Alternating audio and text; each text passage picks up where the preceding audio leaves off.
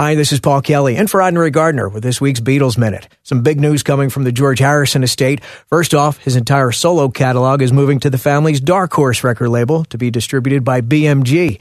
In making the announcement, George's son Donnie promises to put out some great sets from the Harrison vaults, including, as he says, the opportunity to make all the custom limited vinyl we can get away with.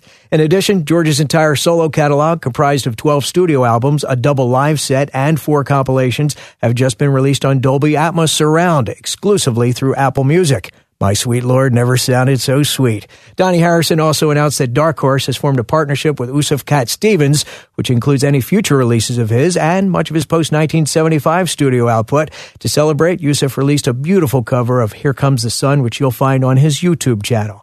And finally, clearing up an earlier report, it appears just Paul McCartney did some recording with the Rolling Stones during sessions for their upcoming album. It was previously reported that Ringo was also involved, but that is not the case. That's your Beatles Minute podcast for the week of February 27th. Thanks for listening. I'm Paul Kelly.